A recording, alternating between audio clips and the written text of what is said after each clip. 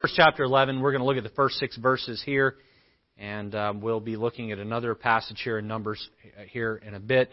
And I'm going to preach a sermon this evening that I've been wanting to preach for quite some time, and a sermon I think touches on a lot of the struggles that we all have individually, but I believe individually, culturally, but I believe also affects our home. So even if you don't have a Christian home set up right now, you're single, maybe your children are grown, maybe you're a widow or widower, I think the sermon will still help and touch on a lot of areas in all of our lives that will help make us better people. Numbers chapter 11, let's read the first 6 verses together. The Bible says, "And when the people complained, it displeased the Lord, and the Lord heard it. And His anger was kindled. And the fire of the Lord burnt among them, and consumed them that were in the uttermost parts of the camp. And the people cried unto Moses, and Moses prayed unto the Lord. The fire was quenched. And he called the name of the place Taberah, because the fire of the Lord burnt among them. And the mixed multitude that was among them fell a-lusting. And the children of Israel also wept again." This is amazing. "And said, Who shall give us flesh to eat? We remember the fish which we did eat in Egypt freely, the cucumbers and the melons and the leeks and the onions and the garlic. And now our soul is dried away. There is nothing at all beside this manna before our eyes." We see a group of Israelites who complained. God sent fire down to consume a bunch of them. They cried out to the Lord to get the fire to stop. The Lord stopped the fire. And in short order, they started complaining again. Well, we know the Israelites had a complaining problem, but I believe the Israelites' problem wasn't complaining. It was the title of the message tonight. They had a problem with, and here's the title, entitlement. Entitlement. They had an entitlement problem. I think so many of the problems in my life, and so many of the problems that exist within my home and your home, many of the problems that exist within our church and our country, come back to this idea of an improper attitude of entitlement. Entitlement. We're going to look at that this evening, specifically how it affects a Christian home, how it corrupts a Christian home. We'll continue on with our series, The Corruption of the Christian Home, and look at this word, entitlement. Let's pray. Lord, help us to understand the message this evening. Lord, as I have studied this and looked at it, you have put your finger in areas in my life where I have been acting entitled. And Lord, I have been convicted greatly. Lord, each one of us will need this sermon a little bit different, but Lord, we pray you would protect our homes from this awful cancer that can destroy. In Jesus' name we pray. Amen. Well, a mother was taking her children to school and had to drop some children off at the elementary school, and her oldest child was a boy. Her son was 14 years old, and after she dropped the younger ones off at the elementary school, she drove across town to drop her 14-year-old son off at the middle school. And on their way there, he looks out the window and he sees a Porsche. And he says to his mother, he says, "When I turn 16, my first car after I get my driver's license is going to be a Porsche." And he said this very matter-of-factly. And the mother says, "Oh yeah? And who is going to be purchasing you this Porsche?" And he looked out the window as if to ignore her question. This was not a joke. This boy was, in all seriousness, expecting his parents to buy him a Porsche when he got his driver's license. This clearly irritated the mother because she realized at that moment that her son had an entitlement issue. He seemed entitled to his parents buying him the car that he wanted when he turned 16. And so she dropped him off and drove away very frustrated and got on the phone with one of her friends and began to vent to her friend. And her friend's comment to her was, whose fault is it that your child wants a Porsche when he turns 16? And she started in on her son and how entitled he was and how the world was just given to him on a silver spoon. And then her friend said to her, she said, "I love you, but I need to ask you a question. Who put the silver spoon in his mouth?" The woman had to take a moment and realize that she, while not intending to do so, had raised a spoiled brat who had an entitled attitude. That entitled attitude had been put there in her child's heart because it had been modeled by her and her husband within their marriage, and it had been modeled in their parenting. She looked at the clothes that he wore. And every type of clothing that he wanted, they got him. She looked at the cell phone in his pocket, and he always had the latest and the greatest. Anytime he wanted to go out with his friends, for the most part, he got his way. This young man had been raised and taught that if he wanted it, he could have it. He was entitled. Here's how I have entitlement defined, and this is found in just out of a dictionary.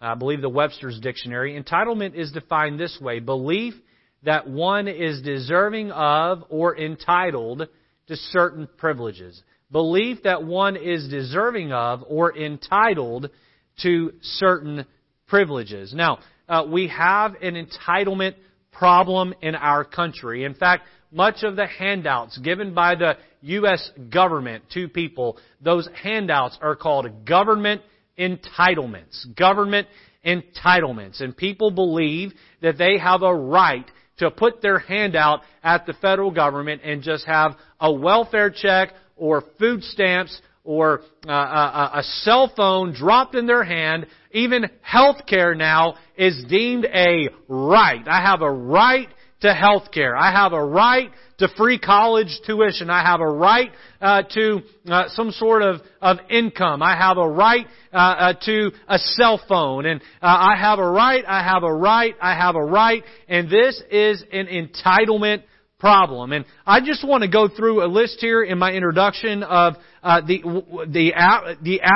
the average person feels entitled to. And so the first one I have here for you, the average person feels entitled to happiness, And I have to say that this is even true in my life, where I believe that I have a right to be happy. And this can be taken to some really far extremes. And we believe our children have a right to be happy. In our marriage, we believe we have a right to be happy. And I don't like the way that my husband looked at me. I don't like the way my wife treated me. I don't like the attitude I'm getting from my spouse. I don't like the way my dad came home from work and behaved toward me, or the amount of time that he spent with me, or the way my mother looked at me. And I have a right to be happy, and you are infringing on my happiness, and how dare you treat me that way. And what this is moms and dads, and even we do this to ourselves a little bit, we hover over our own lives or the lives of our children, and we seek to protect self-esteem. We seek to protect the self-esteem of our children. We seek to protect our own self-esteem. And I don't want my child to think that he's less than everybody else. And I don't want my child to walk around looking like he's a half-rate citizen. Or I don't want my child to be cheated through life. And I don't like the way everybody else is treating me because it's making me feel inferior. And I have to tell you that this concept of self-esteem, this doctrine of self-esteem, this ideology of self-esteem is just not in the Bible. It's not there. We are not taught to protect our own self-esteem. We are not taught to hover over and protect the self-esteem of our children. In fact, by guarding the self-esteem of our children and our own self-esteem, we are teaching ourselves, we're teaching our children to grow up and be selfish individuals. Esteem is in the Bible, but it's never esteem about self. In fact, we find that we are to esteem others. Philippians chapter 2, verse 3 says this, "Let nothing be done through strife or vainglory." Let me pause there. If what you're doing is causing strife, then you shouldn't do it. If what you're doing is causing pride and selfishness, then you should stop. You say, but I'm not wrong in what I'm doing. And I would look at you and say, is it causing strife with someone that you care for? Is it causing strife with a sibling in Christ? Whether or not you think you're in the right, if it's causing strife, you should stop. Let nothing be done through strife or vainglory, but in lowliness of mind, look here, let each esteem other better than themselves. Instead of us bickering and fighting over who has the right to do what, we ought to be bickering and fighting over a spirit of deferentialness, a spirit of preferring the other, of saying, no, you go first, no, you go first, no, you go first. Well, I'm not going to go until you go. And I think the other day I was at the Big Y grocery store, and I came to the stop sign there in the parking lot, and there was an older lady at the other stop sign, and we both arrived at the same time, and I motioned for her to go, and she motioned for me to go.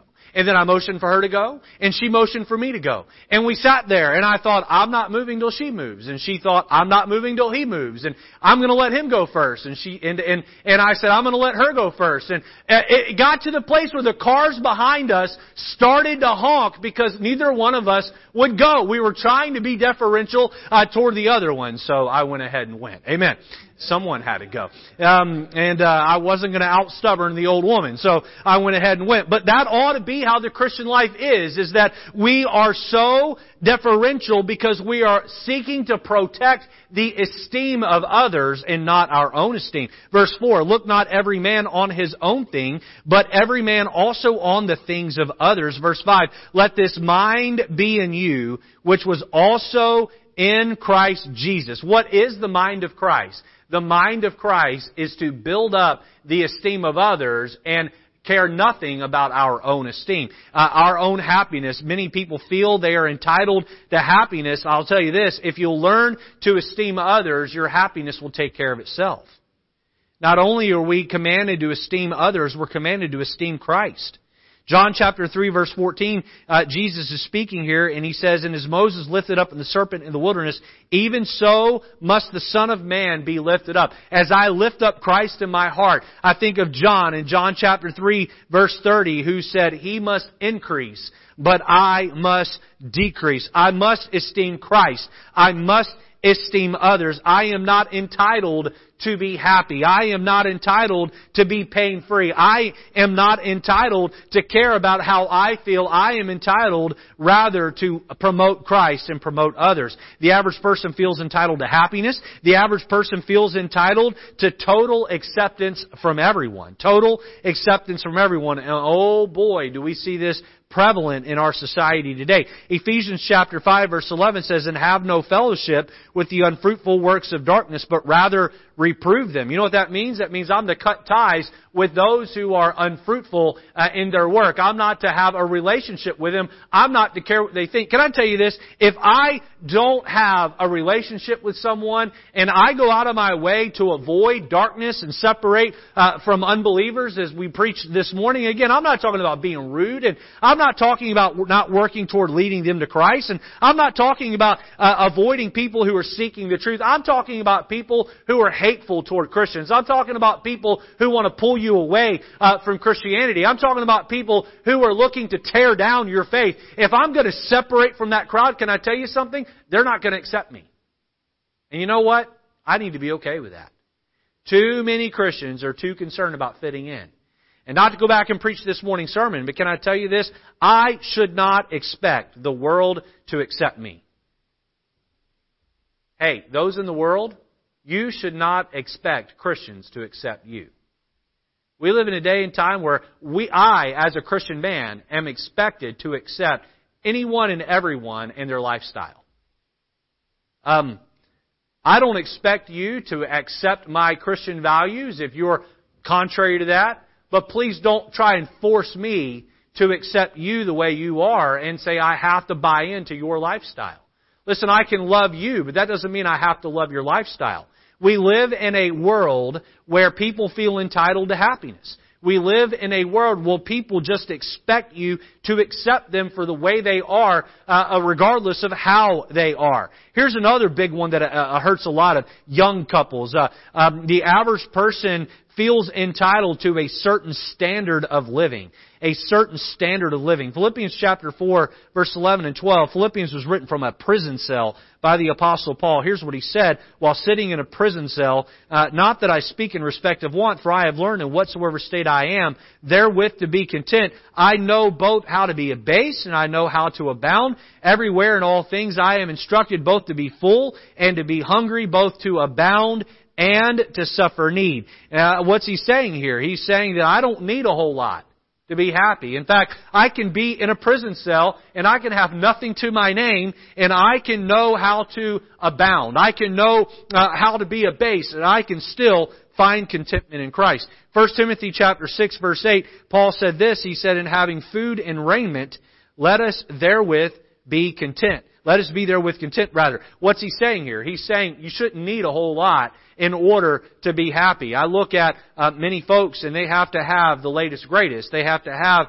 everything. And listen, I have to say I've been guilty of this one. And there have been times where Angela and I have run out and we've bought all kinds of things on credit and put ourselves in consumer debt. And we let MasterCard pay for it. Then we became then the MasterCard became our master, and we became enslaved and enshackled to them. And we felt like we had to pay it off. Why? Because we wanted things that my parents had or her parents had, but we failed to realize they've been married 30, 40 years longer than us, and they had earned the right over time to buy those things that they had set money aside. And listen, if you're a newlywed and you're young and you're just getting started out in life, you don't have to drive the newest car, and you don't have to live in the biggest house, and you don't have to have the nicest furniture. Listen, suffer for a little bit and earn up to that and pay for it. This is an entitlement mentality that sinks into our being, and we expect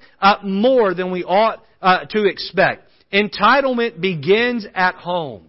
Entitlement begins at home and then grows into the culture at large. We look out today and we see the entitlement attitude that is pervasive in our society, and we argue about it, or rather we're frustrated by it and we want it to stop, but then we don't stop it within our own selves.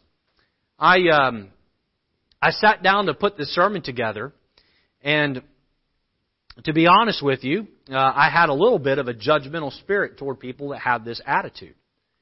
And then as I began to study for it, God made it clear to me that I have an attitude of entitlement. I'm going to lay out for you where God has had to deal with me this week as I've put this together. But can I tell you this evening, I believe most everyone watching in, even you have an entitlement problem. It's time we put this to rest. If you are bickering with someone in your life right now, can I tell you that you have an entitlement problem? If you have children who are spoiled brats at home, can I tell you that there's an entitlement problem? If you're not getting along with your husband or wife, boy, there's an entitlement problem with one of you, if not both of you. Last week I preached on anger, and I talked about those who lose their temper. Can I tell you why people lose their temper? You guessed it, they have an entitlement problem. You see, because if I act entitled and I don't get my way, that causes me to lose my temper. 50 years ago, most children earned an allowance by having to behave a certain way and having to do chores around the house. And today, most children are just given money with little to no effort in earning it. And I'm talking about middle-class homes, but even in some lower-income type homes, kids are just given a new pair of shoes. They're taken out to eat, and they eat fast food all the time, even though the family can't afford it. And middle-class families will give their children $20, $40, $60 a week to blow, and the children aren't having to do anything to earn that. What are we doing? We're setting them up to be entitled. We're teaching them that they don't have to earn the money, it's just handed to them. And we're setting them up for a rude awakening when they enter into the real world. I propose that entitlement is a poison that is corrupting Christian homes. It is a poison that is corrupting Christian marriages. It is a poison that is corrupting many young people and turning them into spoiled brats. God hates an entitled attitude, as we'll see in a minute. God rejects an entitled attitude because, why? It lacks a proper understanding of who we are in Him. And it flaunts an attitude of, I know what's better for me than God does. We're going to take the story of the children of Israel here in the desert, and we're going to look at two reasons they felt entitled as we consider another common corrupter of the Christian home. Point number one, reason number one of the message this evening, entitlement comes from a lack of perspective. A lack of perspective. Notice letter A, what we demand. What we demand. Look at Numbers chapter 11 and verse 4 with me. And the mixed multitude that was among them fell a-lusting.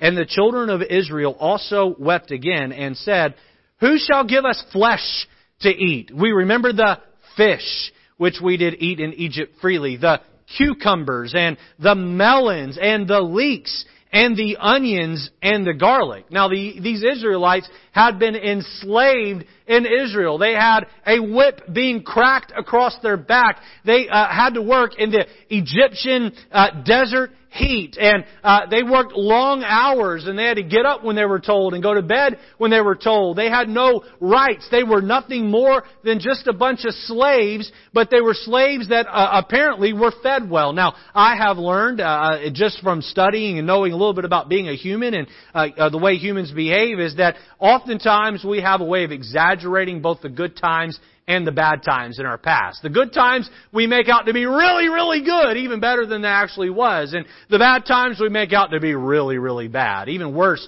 than it actually was. And, you know, you could spend time with a person and they could be 70% good to you and 30% bad, and you get several years removed and that 30% of bad just seems to go away and everything about them was good. As long as none of the bad was really all that bad. And vice versa. They could be 70% bad to you but have done some nice things for you, and you seem to forget the bad and just, forget the good rather, and just they were nothing but bad to me. And I believe there was a little bit of that going on with the Israelites here. They had forgotten the bad and they're just focusing on the food that they missed. They had become tired of the food that God had provided for them, and they felt entitled to fish. They felt entitled to cucumbers and melons and leeks and onions and garlics. And God looks at them and He looks and He sees an entitled attitude amongst His own people. There are many who feel indignant toward those who have their hand out to the government all the time. These people act as though they have a right to some sort of handout. And if their welfare check is even a day late, they may say things like, "Where's my check? Where's my check?" As if somehow they earned that check. That check, those tax dollars were being taken from someone who worked hard, and a check was being cut by Uncle Sam to them so they could sit on their backside and do very little except open their mailbox and get it. And they have the audacity to say, "Where's my check? How dare it be late?" And we see people that act that way. And again, if you need welfare, if you're going through a hard time and you're treating it as a safety net that it was originally intended to be, by all means. I don't mean to put down folks who collect welfare that need it and are using it within the boundaries that, or rather within the setup that it was originally intended to be. But people who make a lifetime out of living off welfare, who are able-bodied to go out and get a job and don't get it, boy, that can begin to grate on the nerves of those who are paying into the system. And so you get an attitude of, "I can't stand people that way," and then God goes off and reminds us just how entitled that we act at times. Now, I put down here a list of ways that I act entitled. And I'm just going to read it off here to you. And you tell me if some of these relate to you. Sometimes I feel entitled to a thank you. You say, "Well, Pastor, you shouldn't act that way." Do you sometimes feel entitled to a thank you? I cut the lawn around here. I pay the bills. I take out the trash. Maybe a wife who says, I slave all day at work, and then I come home and I stand over a hot stove and I make you dinner, and I'm just taken for granted. Do you feel entitled to a thank you? Sometimes it's fast food that isn't served up fast enough that gets me aggravated. How dare I have to wait more than 3 or 4 minutes in the drive-through line? How dare I have to wait for that Uber Eats driver to take so long to knock on my door with that Big Mac or that pizza driver to deliver that food? And we can become indignant. We can become upset. Why? Because we're entitled. Sometimes it's my right to be heard. I don't think there's anything that aggravates me more is that when I'm speaking to someone and they just flat out ignore me. Boy, nothing gets me upset faster than that. If you really want to get on Pastor Lejeune's nerves when he's talking to you and there's no one else around, it's just you and him, and he's talking to you, just flat out ignore Pastor Lejeune and act as though he doesn't exist. And boy, that just causes the stirring of my spirit to happen real quick. I go from stirring to sinning pretty quick in that scenario. Why? Because I'm entitled. I feel like that you should respect me enough to listen to what I'm saying. Can I tell you, my entitlement is wrong. Sometimes it's my right to go the speed limit or maybe even drive a little over the speed limit, and then somebody in front of me decides they want to go slower than me and they hold me up. And then I'm riding on their tail and I'm acting the fool. Some of you are that driver that's holding me up. I've told the story a long time ago, but I was coming to the church once, and I was running late. This is back when I lived in West Haven, and so I'd come up highway, down 95 over to the connector, and get on 15, and then get off there by Sikorsky, and then come up Booth Park from off of Main Street over there by Sikorsky, and I'm flying. I'm running late. It's a Saturday, or not late, but running late for my standard, and so I'm speeding down Putney there, and this car cuts me off. I mean, pulls out from where Chapel Street comes into Putney there and just cuts me off. And I'm already bothered that I'm running late over the situation that made me late, and so I'm not going to slow down and just follow this putter into church. And so I cross the double yellow line and I fly around this person and I look over and it's Maxine McGahee. And I said, ooh, this is not good. And so I just flew on by her and hoped she didn't see me. And I went past the church. I went down and came back around and I pulled in the driveway all sweet. You know, people that drive slower than you are idiots. And people that drive faster than you are maniacs, right? And everyone should drive the speed that you do. Sometimes I act entitled as though I own the road. And how dare you get in my way? You know, sometimes for me, I'm entitled when it comes to recognition. I'll preach a sermon and think, boy, that was a really good sermon. I'll preach a funeral service and people will get saved. And I'll think, oh man, look at me, I'm a great preacher. You know what that is? That's me being in the flesh. And I want that recognition.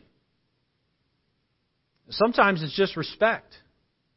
As a man, God has built me to want to be respected. And husbands want their wives to respect them, and they want their children to respect them. An employer wants his staff to respect him. A pastor wants his flock to respect him. And when I just don't feel like I'm getting the respect that I so desire, I can become entitled with that. Sometimes it's a right to protect my feelings, and my feelings are hurt, and how dare you trample on my feelings, and how dare you act in a way that's outside of my ethical code of how I believe that you should act. Boy, here I'm quick to throw stones at someone who takes a check from the government undeserving because they're entitled, and then God looks at me and says,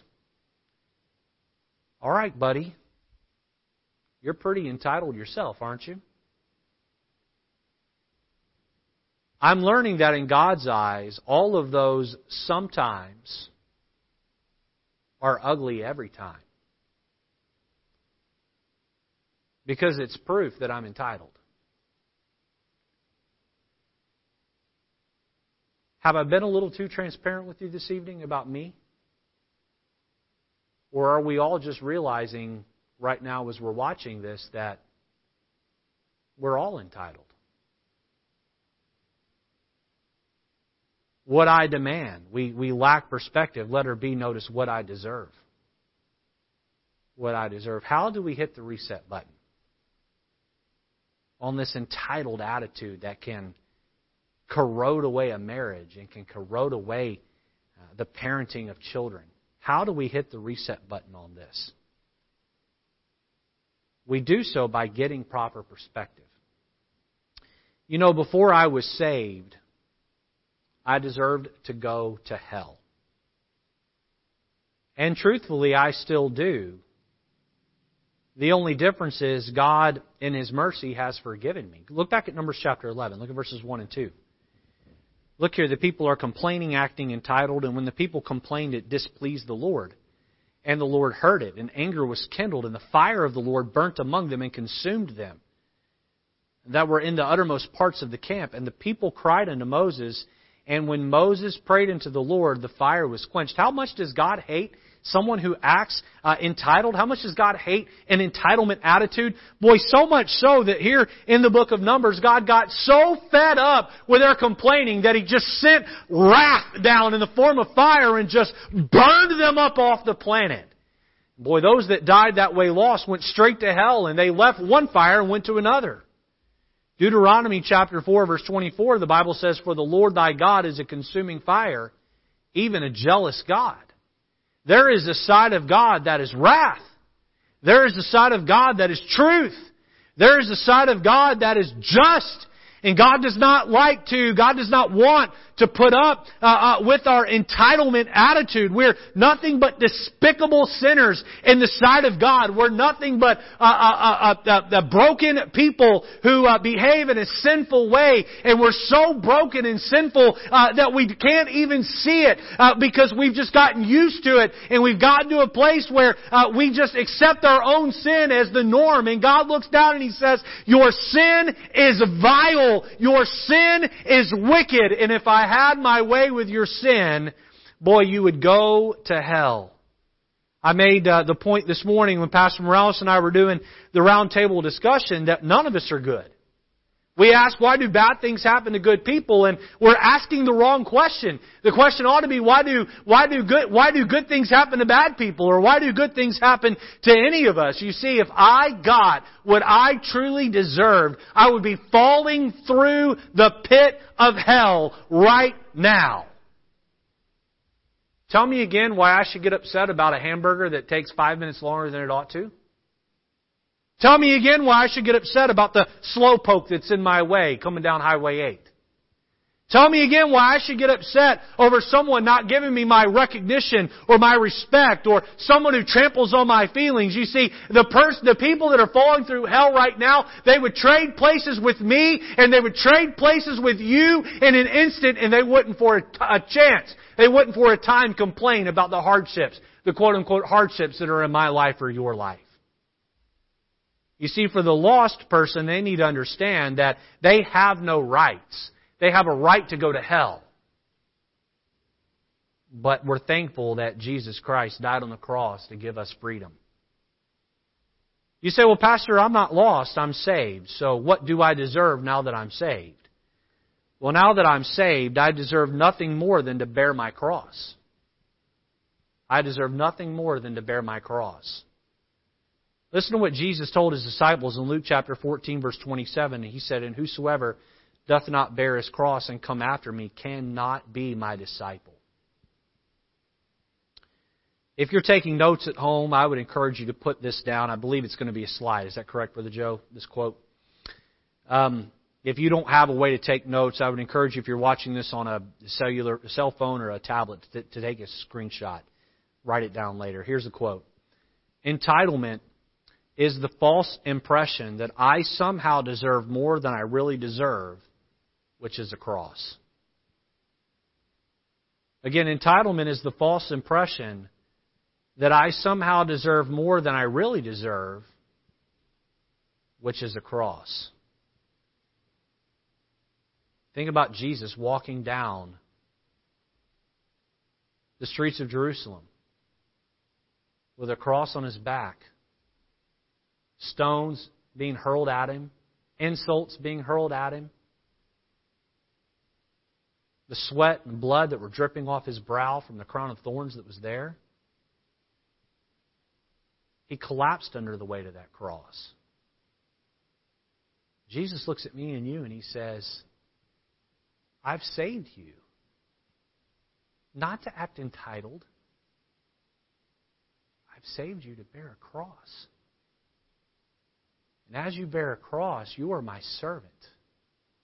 And as my servant, you have no rights. When we take a step back and we look at it in that light, boy, entitlement just seems to flee. A deferential spirit begins to flow over us. Husbands begin to defer to their wives. Wives begin to defer to their husbands. Children begin to defer to their parents. To the children listening in this evening, I want to ask you a question. What if on your next birthday you didn't get a single present? What if at Christmas this following year your parents looked at you and said, we're going to take the money that we normally give you for, or normally spend on you for Christmas, and we're going to send it to the mission field?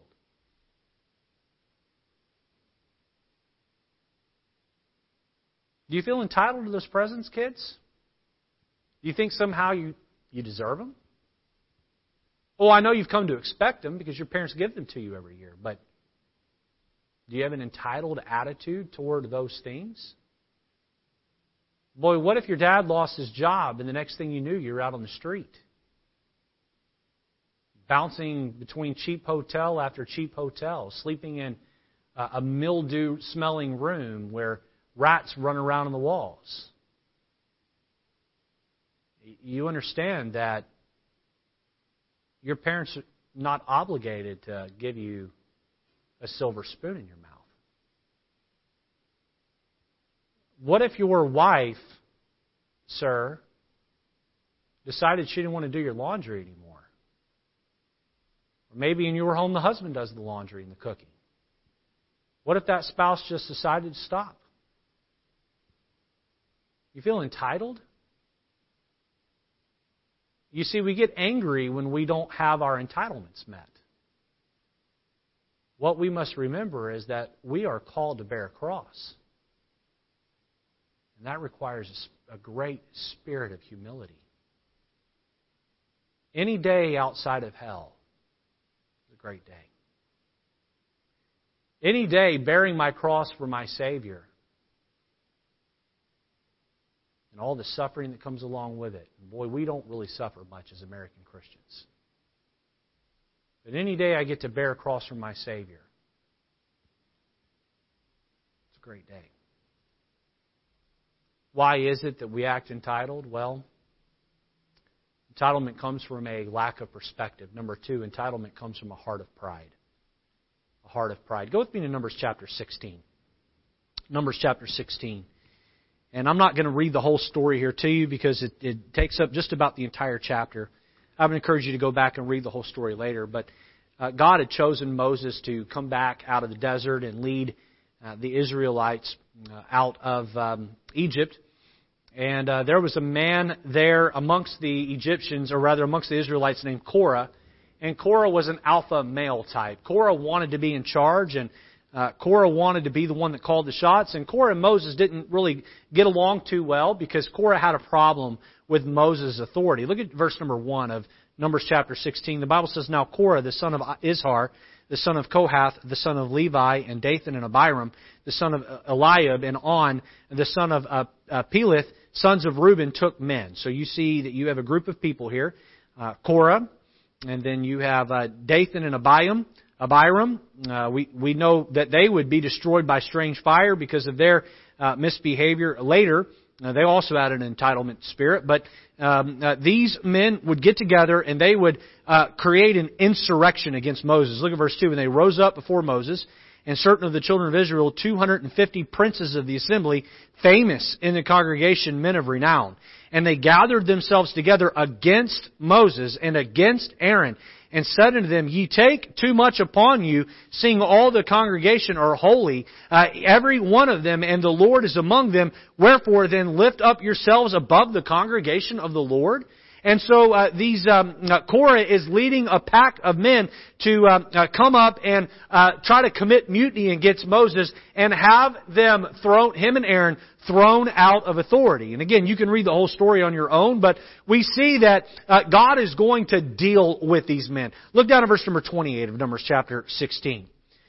The Bible says, "And Moses said, Hereby ye shall know that the Lord hath sent me to do all these works." You want the Lord to validate me, Korah. The Lord's going to validate me right here. "For I have not done them of mine own hand. If these men die the common death of all men, or if they be visited after the visitation of all men, then the Lord hath not sent me. But if the Lord make a new thing, and the earth open her mouth and swallow them up, will all that appertain unto them, and they go down quick into the pit, and ye shall understand that these men have provoked the Lord. And it came to pass, as he had made an end of speaking all these words, and the ground clave asunder that was under them, and the earth opened her mouth and swallowed them up, and their houses, and all the men that appertain unto Korah, and all their goods, they and all that appertained to them, went down alive into the pit, and the earth closed upon them, and they perished from among the congregation." Oh, wow.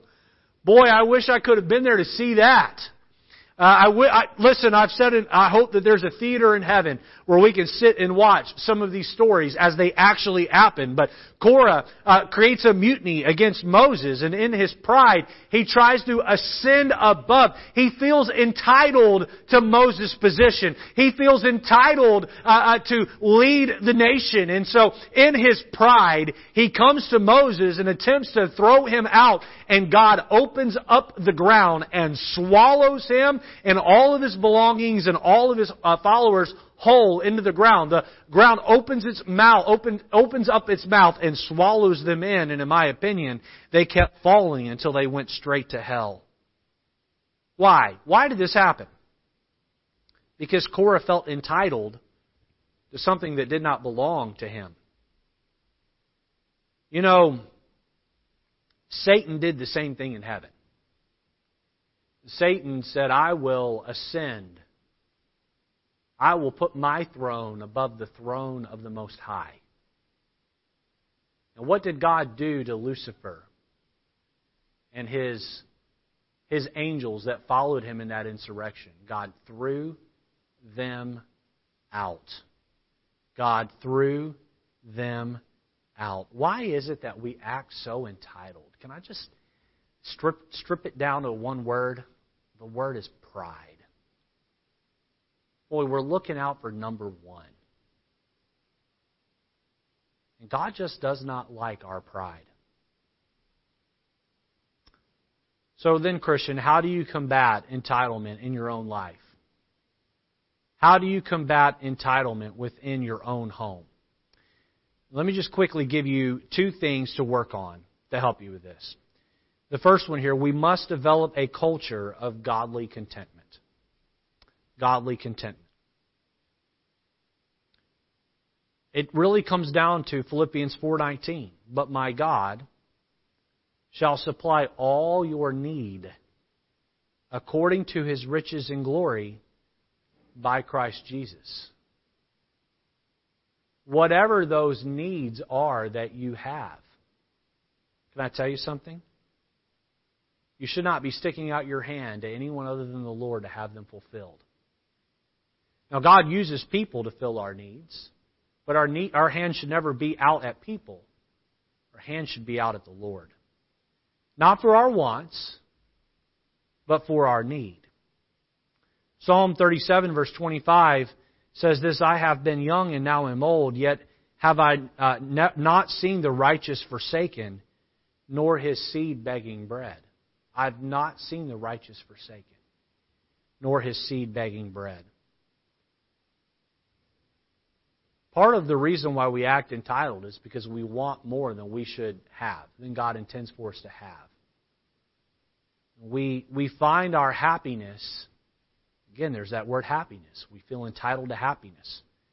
We find that happiness in fame, in money. God has not called us to do that. A higher standard of living. Boy, if you have everything you want, you want everything you have, you're going to do quite well. Christian, God does not call us to live rich lives. I believe every American most every American lives a richer life than most folks around the world. Did you know that in 2020, a large percentage of the world's population still does not have electricity and water that they can depend on each and every day, running water? We take those things for granted. How do you combat an entitlement attitude? You need to teach yourself to be content, but you also need to teach your children to be content. If I could give something very practical here, a good way to teach your children to be content is when they ask you for something, on a regular basis, you need to be telling them no. Oh, I don't want to hurt their feelings. Your children need their feelings hurt sometimes. Well, they're going to cry. Let them cry. Just because your child thinks they need the latest, greatest smartphone, they don't. Just because your children think that they have to have the latest clothing item to fit in at school or with their friends, they don't. Just because your child wants the latest game system doesn't mean they need to have it. We need to teach our children to be content with the base things of life that they have. Too often parents are running out and they're spending hundreds of dollars on a pair of shoes or a pair of pants that teenage boy or teenage girl is going to outgrow in a matter of months. Well, why did you do that? Because you're afraid of upsetting your child. Instead, you could have spent a third of that or a fourth of that and got them something of quality that would have lasted the duration of the time they would have wore it. You know, when we were growing up as children, we didn't have name brand backpacks. I think JanSport was the name brand backpack when I was a boy. I never had one. I wanted one, but I never had one. We didn't wear coats that had name brands on them. The only time I ever owned a pair of Nikes as a little boy was when I won a school fundraiser, and I took that money and I bought myself a pair of Nike tennis shoes so I could match the other boys on the basketball team and I could have the same shoes that everybody else on the team had. My parents didn't just hand it to me. They taught me that I needed to be content with what I had.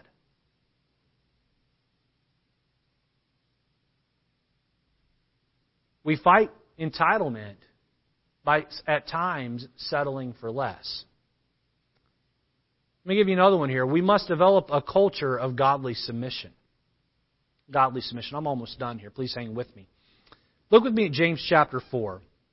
And let's read from verse 6 down through verse 10. Could you turn there with me in your Bibles if you have them there at home? The verses will be up on the screen, but it would be good if you have your Bible to turn there. And look at the words on your Bible there. I love these verses. This is really a formula to Christian success. The Bible says, but speaking of God, but He giveth more grace. Wherefore He saith, God resisteth the proud, but giveth grace unto the humble.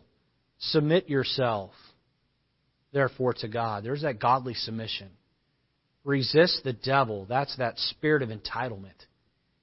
And he, the devil, will flee from you. Verse 8, draw nigh to God, and He will draw nigh to you. Cleanse your hands, ye sinners, and purify your hearts, ye double-minded. Be afflicted and mourn and weep. Let your laughter be turned to mourning and your joy to heaviness. Look at verse 10. Humble yourselves in the sight of the Lord. Humble yourselves in the sight of the Lord, and He shall lift you up. That's that cross-bearing. That's that perspective we need. Godly submission. You know, when I'm becoming irate over the people in traffic, I'm not submitted to the Lord. When I get my feelings hurt over the way someone has treated me, I'm really not submitted to the Lord.